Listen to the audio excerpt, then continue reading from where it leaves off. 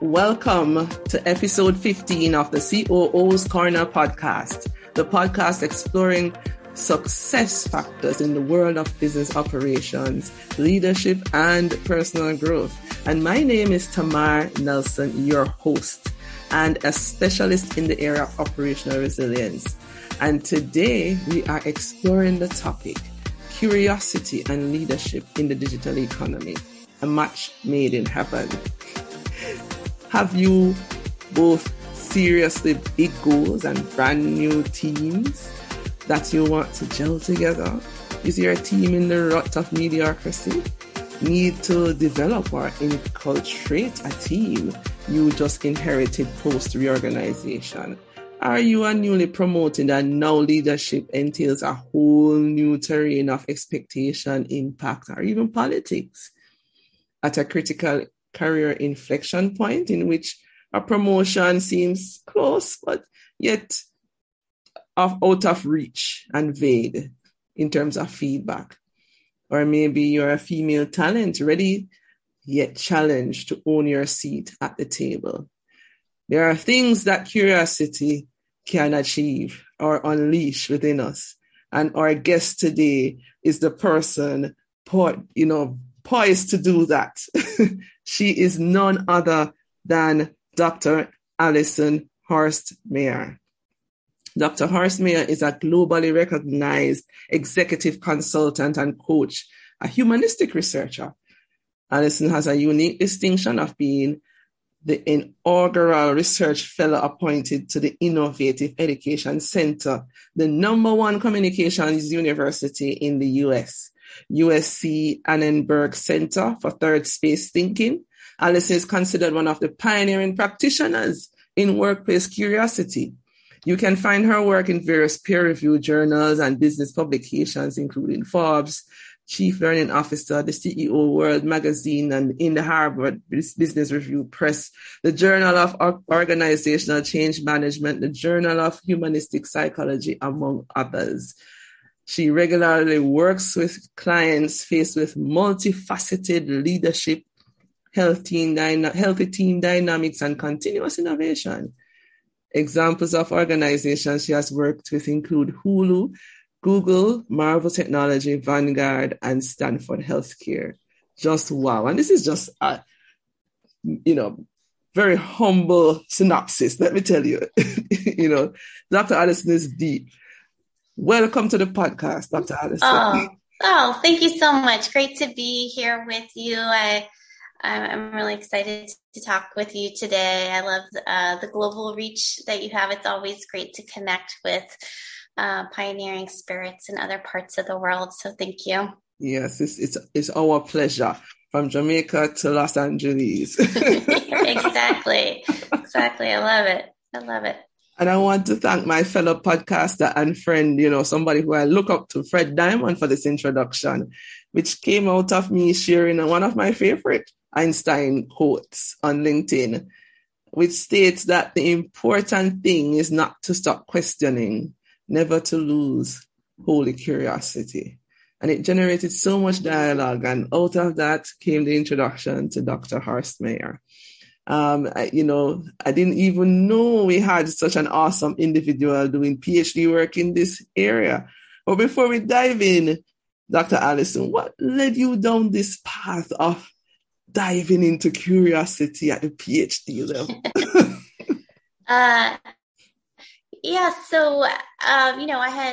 I would say Career 1.0 was building businesses at the intersection of tech and media.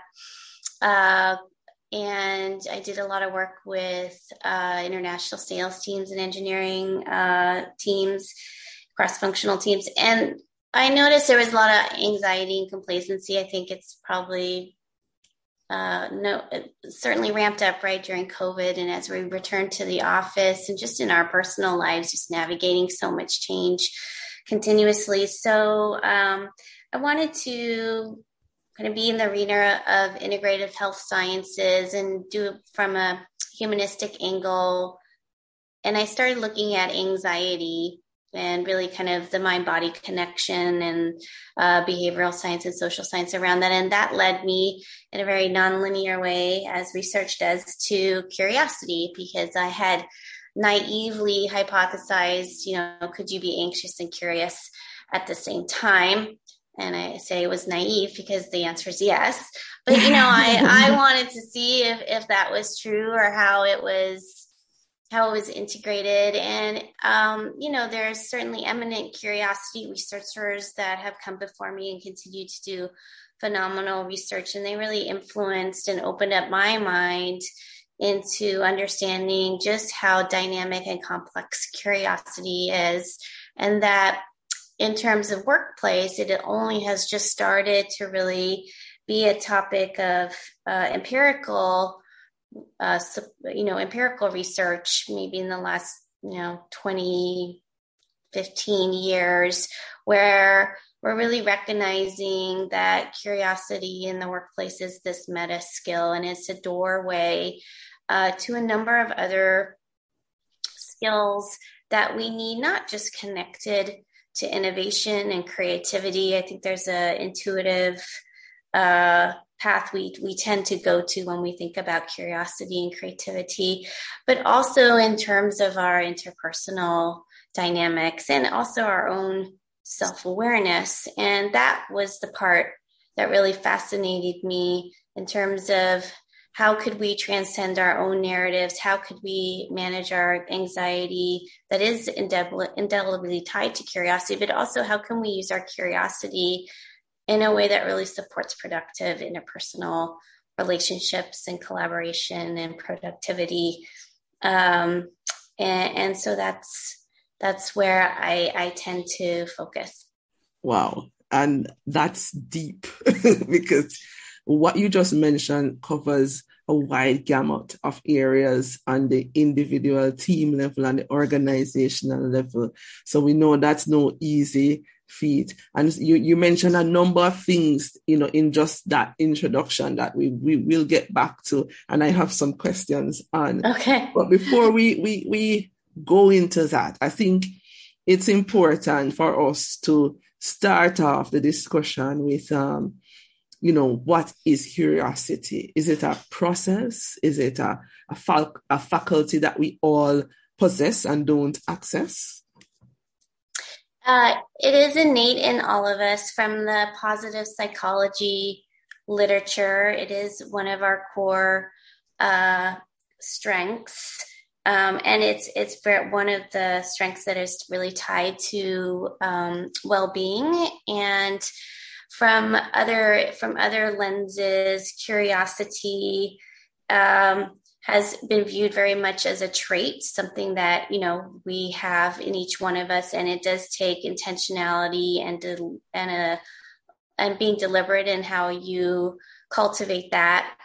My research focused more on state curiosity, because the more states of curiosity, the more likely you're going to have a more defined trait of curiosity. And then as the literature has evolved, we're actually seeing that maybe they're psychologically equivalent, and we don't really have to separate them.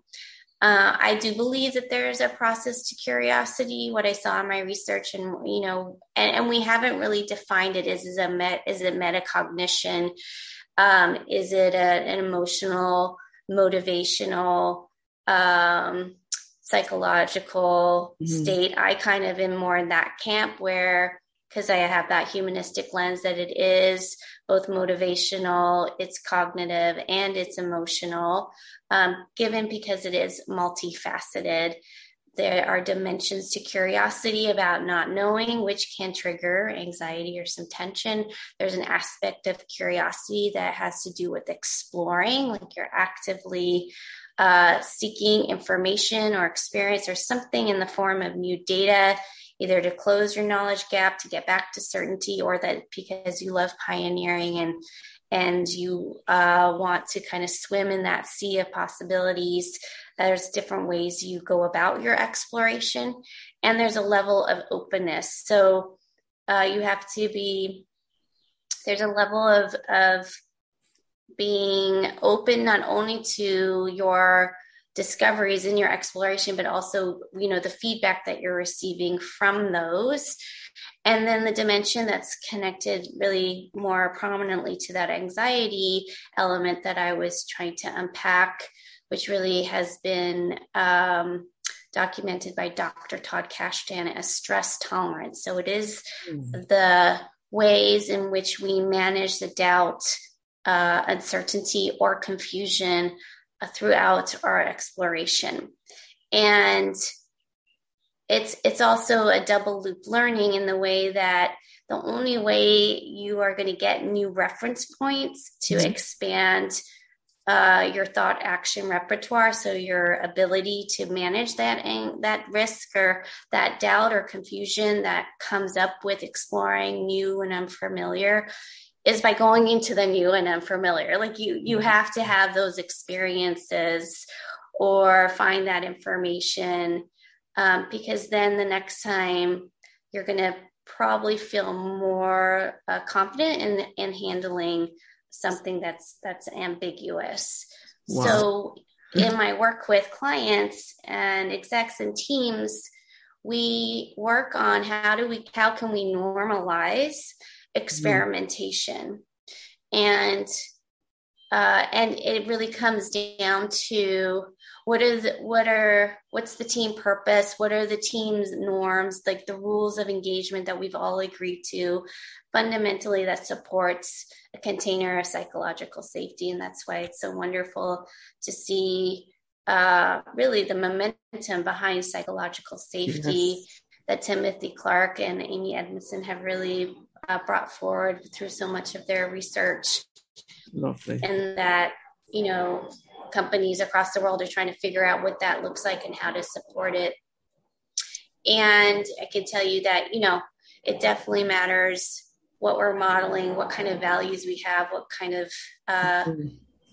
behaviors we are tolerating, because norms can be explicitly or implicitly stated or adopted. Mm-hmm. And so if you're letting go of the ones that you haven't explicitly all agreed to and that are some way compromising psych safety, you're not going to get curiosity. So I'll pause there because I said a Wow, lot.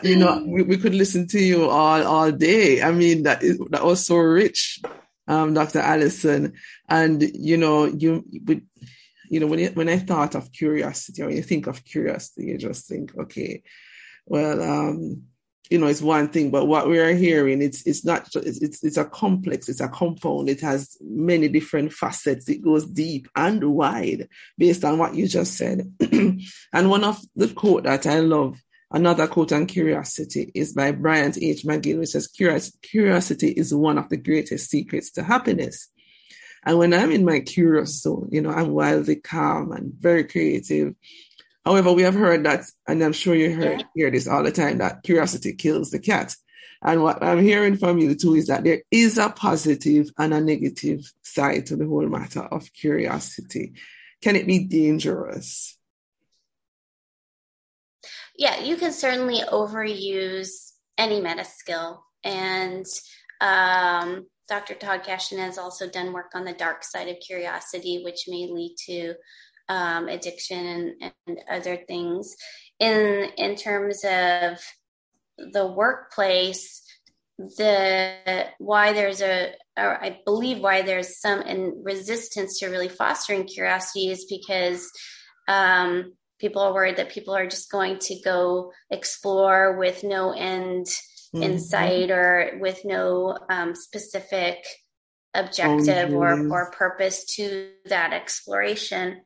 And I would say, yes, that's fair. And there are ways to provide guardrails for the exploration. I love the concept of MVP, minimum viable product, because it speaks to that guardrail. Like, let's explore, experiment, and iterate to a certain end, which can foster innovation, right? Innovation is really something novel and useful. The other type of exploration where you can just explore with really for the sake of exploring like your creativity is we do have to support, having an opportunity for folks to have some types of creative outlet. And we saw this or early on, Pixar talked about how they encouraged their employees to take completely different courses, not related to their role, because they saw the benefits of that ability to bring disparate thinkings to go really divergent before coming convergent. And you do need different inputs to stretch you.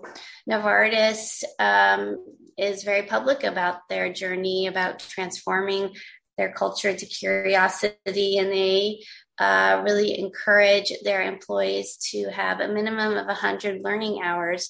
And they're not prescriptive that those learning hours have to be connected to that person's specific role, because they understand and have seen the benefits of having people go outside of, their familiar areas and can see and be able to access different parts of themselves, and then bringing that forward.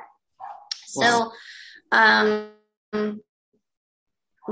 guess fundamentally, it's really what kind of guardrails you put around it is going to indicate what kind of outcome you're going to get. So, when we think about it in the corporate sense, there's opportunities to do that in a way that still supports curiosity.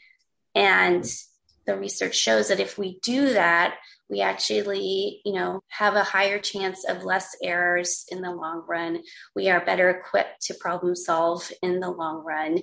And so there is a benefit to providing that kind of environment, because ultimately it does provide, quote, efficiencies, and in the ways that we want to see today. So that's how I think we can support it. Awesome. So I hear you speak about guardrails, and I know a lot of companies too, they don't want to have a bad company image and don't want to make blunders or mistakes. They may be costly, but I like how you frame it, that you can package it. But does curiosity stop at any point? Does it really have any limitations? Does it have, I think you put the limitations on it yourself, or your environment does, or your self-concept, how you view yourself. Certain values that you have may dampen curiosity. So for example, I've had clients who are very, very high with the value of security. And that means for them, they tend to get ramped up on the anxiety front because things are feeling like that value is threatened, whether it's being in front of the C-suite presenting. It could be something like that, where, that anxiety ramps up because they're feeling like that value is threatened. They also have other lovely values. I had a client who also had empathy as his core value. And so then we have to talk about how can we lean into some of your other values that you have that can help buffer you and to actually encourage you to try something new and to try a different way of viewing what your presentation is. It's really a way to be educating, or to have a platform to educate and help people understand what's happening, and to foster transparency, and that you're really in service of the collective. So, there's tools like reframing that can really help. Mm-hmm. And I think also we are not great from a corporate standpoint, always supporting someone who challenges the status quo, mm-hmm. or who is, rocking the boat, because that is not something that's always welcomed. No. And so that will actually cause people to disengage, be de-energized, and just stay in their lane and do what's needed, and will not stretch themselves. We actually want people stretching, because then they get into flow states, which really helps with productivity and other things. Right. So, you mentioned stretching and increasing efficiency and curiosity. What else can curiosity ignite in people that want to up-level themselves and their teams, especially in these times that we operate? Well, I think curiosity gives us an opportunity. It's a doorway to empathy. So we're all having really hard times now, and we don't know everybody's story or what people are really coming to work with. And so I think it provides us an opportunity to really try to connect and stand in that person's shoes and, seek their perspective. It doesn't mean you have to agree with it. It certainly won't be helpful to understand where they're coming from, so you can help bring them along to what is needed in terms of their role or for what we're trying to achieve from a goal standpoint. It provides us a conduit to ourselves. Like, let's get curious. Like, why am I showing up the way I am? Like, I always call curiosity is really a potent pause. Like, if we can slow down, reflect, and have wonder about ourselves and why we're showing up in certain ways and what we want to do about it, and be more intentional, then that's an opportunity for us to develop and have and align our intention with the impact that we want to make. So I think it's something that can happen in increments. I'm not asking you to, leave your job, explore the world. I'm saying, what's one small thing that you can try? What's a mantra that you want to write? So you read that every time before you go into a meeting, and to see how you engage with somebody differently, knowing that was your touchstone going in. Is it that you want to journal in the morning before you get online? It's just, what do you want to try that intuitively you probably know you should, or that you need to do? I should remove the word should. Nobody should do anything. At the same time, explore, experiment, let go of perfection. Perfection is so limiting. We don't want to be perfect. We want to be works in progress continuously, right? Absolutely. So to feed our growth. I love those tips you just shared, particularly, the mantra. And this is something simple. It doesn't cost money. You don't need a whole ton of money in the bank to get curious based on what you're saying here, right? It's as simple as writing down a few words and, repeating them to yourselves to make a difference in how you show up as a leader every day. I love that. So thank you for sharing. Yeah. And, of course, my pleasure.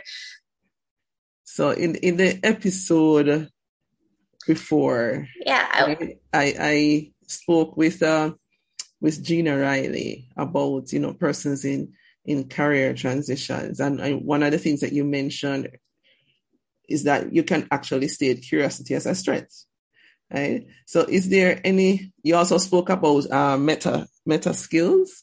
Is there any correlation or link with other human aspects with, curiosity and integrity, for example? What are some of the correlations based on your research with curiosity and other human aspects?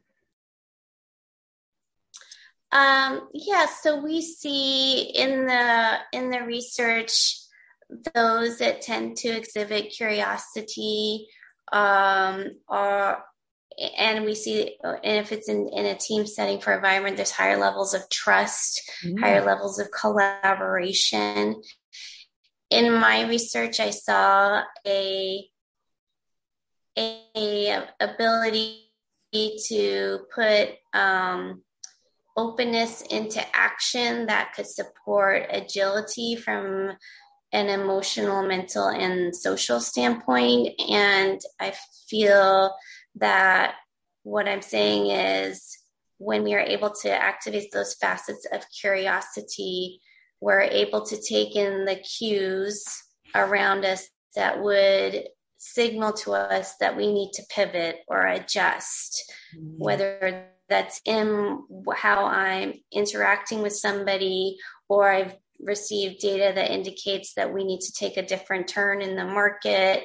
And fundamentally, what I'm saying is, can it provide us an opportunity to be more mindful about our cognitive biases, whether that's confirmation bias or framing bias or sunk cost fallacy bias. So I think because those can get in the way of curiosity, and you know, we have over 100 it can be thoughts for us. So when we're able to remain open to the possibilities, that also can help us with management. Awesome. Thank you for that. And so, the next question I have for you, Dr. Horstmeyer, I know you have worked in the tech space and you have built generation businesses from the ground floor, from multi-billion entities. Now you partner and work with executives across diverse set of industries and sectors with technology as a focus area. Now we're in the digital economy and we're hearing a lot about AI and blockchain. Where does curiosity fit into this mix? And what's next? It's a great question. I think, I feel like we're constantly in a digital revolution. There's the speed of transformation that is really catalyzed by continuous advances in technology. Really keep it hard to keep up with those advancements and what that means and how that can really be of benefit to us.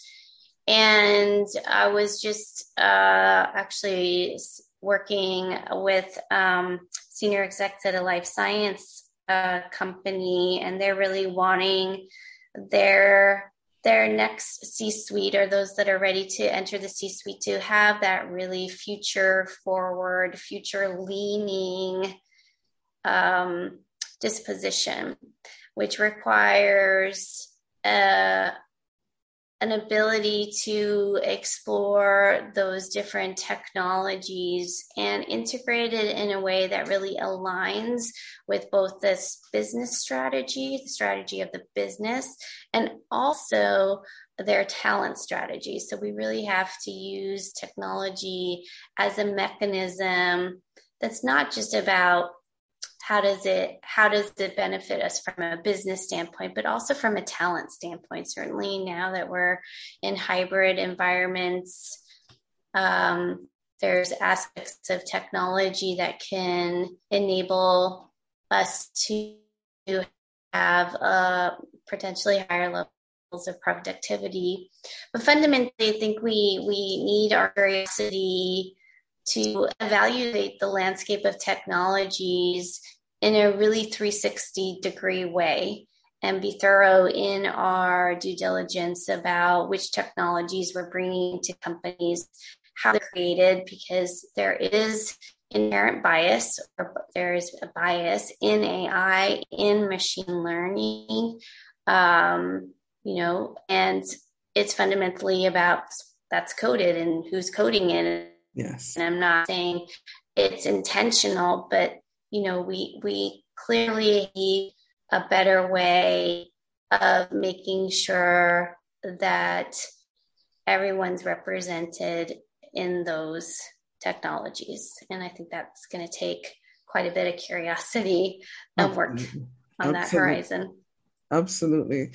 So, you mentioned this earlier, with all of this rapid transformations that is happening, and, us being exploring, experimenting, and iterating based on what you mentioned. One can get really anxious, and you have mentioned the link. Well, how can we, how might we curtail that so that we get the positive aspects, the happiness, the creativity, the innovation aspect of it, and not get too much on the anxious side, because we know that's something, especially in this dispensation, we get caught up with. We have enough things around us to trigger that. How can we better manage that when we're getting curious? I think it's going to be a personal choice about how to manage that. For me, taking breaks is really important. I think our hybrid work environment, we're all now working with no boundaries really, and all the time. And so breaks are really important. Exercise is really important. Having some kind of outlet, maybe you want to go meditate, maybe you want to get outside. And I think the other thing is, like, how can you get methodical about it in a way that doesn't seem overwhelming? Because I know when we're trying to go for big changes, especially if we're driving change at a company, it can get really overwhelming, because we're holding a North Star of like all this thing we're trying to get to, and how are we possibly going to get there. But if we can just break it down into key phases and focus on the phase that we're in, staying present with the phase that we're in, and navigating that, and just making sure it's connecting to how we're laddering to that vision, that can certainly be a way to make it more manageable.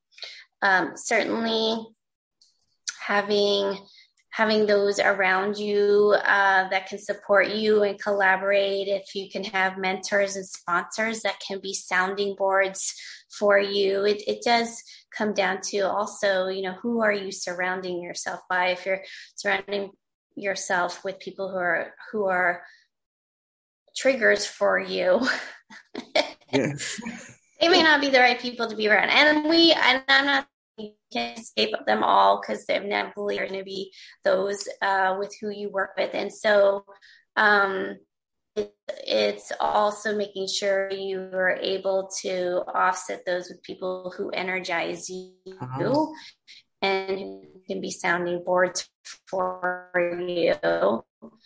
And I think also what I'm seeing too that amps up the anxiety in our very Zoomified world is that we're running from meeting to meeting to meeting. And then people are like, wow, I didn't show up well in that meeting, or I'm not prepared, or wow, I had no idea that this is the way it was going to go. And time again, when I'm coaching and we're very deliberate about creating the space for preparation, then people are inevitably more confident in showing up in their meeting, because they're like, I'm prepared, I got this, I did my homework, I'll be able to pivot wherever this goes. And so if you're feeling that way, my invitation is to you is like, start carving out the space for that intentional preparation. It will serve you so well. Wow. Very, very useful tips. Thank you so much for sharing those gems. Lovely. And I know we'll be implementing a lot of these immediately. And that's a beautiful thing. And that's a beautiful thing about curiosity. And, one of the things that, if we want to grow something, my background is engineering and, industrial and systems. And one of the things we learn is that, you can't improve what you're not measuring, or you can't manage what you're not measuring. And so especially when you're looking to build resilience in our operations, and we want to grow curiosity. Should curiosity be our number one KPI? And how do we really measure curiosity? Yeah, that's great. So there's certainly ways to measure curiosity, just how in terms of what's been used in the research, there are scales and inventories that you can use to measure those dimensions of curiosity. I think that would be a wonderful project for a team to decide together what an output of curiosity looks like. Does it look like we have taken the time to hear everybody's voice at the table, and then somehow whoever's leading that project has synthesized and then indicated the direction that we can go? Is it something connected to how we're evaluating the data, those measurements? Are we using the same playbook from a previous project to this project? Is that really what we should be doing? So, there's a way to use your curiosity and make sure that you're measuring the right things for that particular project, because it's really easy to rely on past history or previous experience and bring that in. And we want your domain expertise. I think we also want an opportunity to have a clean slate and really look at what's in front of us. And the reason I say that is there was research done by Spencer Stewart of 100 CEOs. And it was the experienced CEOs were really great when it was needed to be in kind of a very cost-cutting operational efficiency mode. It was the rookie CEOs that outperformed the experienced CEOs when navigating and managing complexity and ambiguity. And one of the reasons is because rookie CEOs don't have a playbook. So they were exploring, doing their due diligence, being very focused on what the playbook was for that specific company or that specific market. And they were 2 times successful when they were able to throw away that playbook and start with a fresh playbook in their next CEO role. And so, I don't know if we want metrics really that say, okay, you demonstrated curiosity and it looked like this, or we really want to use our curiosity to make sure we're measuring the right things. Okay, gotcha. Very, very insightful. And, one of the things that came up, in terms of, who can use this, I remember in the post, one of the comments from Mary McDonnell Hockley, she said that curiosity is undoubtedly key to unlocking potential and future success. So the principles we have discussed so far, is it the same for service or product organization across industries? I know you have worked in healthcare, in the tech field and other areas, I think education as well. Does it change? Do we have to tweak things in how we deal with curiosity, or is it project specific, industry specific? What has been your experience? For me, we all of those industries fundamentally have a human element. There are humans behind making those services and products and organizations work. And since we are all fundamentally human and curiosity is part of us, I think the question is how, it's not if we should be curious in certain ways in those industries, but how can we bring our curiosity forward in a way that advances the work that we're really trying to do. And there are the same principles that really hold across those industries and similar to what I've just spoken about.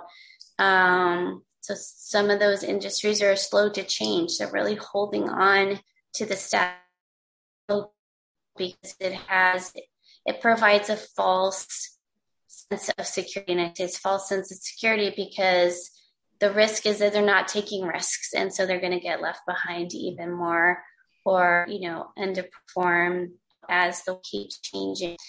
And what I'm saying is, when we have such a high human element to any industry, that we can help each other, ourselves, to bring our curiosity forward in a way that, again, aligns, that really helps to align our intention with our impact. And I think, I assume positive of us do. And that also can be really valuable in terms of opening ourselves up to each other and to new perspectives and diverse perspectives that perhaps we have not considered before. Wow. So would you say, Dr. Horstmeyer, that from where you sit, that would be the number one mistake made today within an organization as it relates to curiosity, holding back or not willing to take risk? Or is there another that you would say is the number one mistake that you see over the last 2 years or so? I thoroughly support informed risk taking, and I know there are certain categories of failures. I come from this school that, we want to be thoughtful in terms of the kinds of risks that we take, which also goes back to the MVP model and going incrementally. I think that provides an informed risk-taking path. And it also ties to what I said in the very beginning, that if we don't go and get new reference points, then we're not really going to know what to do. Yeah. So I think, paralysis by analysis and inaction are probably the two most toxic things you could do right now. Yes. Given what's going on. My other guest, 2 episodes before this, he mentioned, go and ask a baker in Bulgaria what he is doing. Just talk to him about what his work and what he's doing, and you might get insights into how you can improve your work in your industry, in your operations, that we can get inspiration from the most unusual places. Yeah. So, absolutely. 100%. Yes. So, is in terms of, we're kind of wrapping up our discussion now. Is there any resources that are available that can help COOs or C-suite in terms of their journey to help their organizations to build curiosity? There's a number of, resources around psych safety and curiosity. And I think for the C-suite, it comes down to looking at, companies that are really embracing curiosity and how are they doing it, and looking outside of your industry. So even, we know in tech, for example, Google has the 20% rule where an employee can spend 20% on a project that's really kind of dear to them. That's not specific to their role.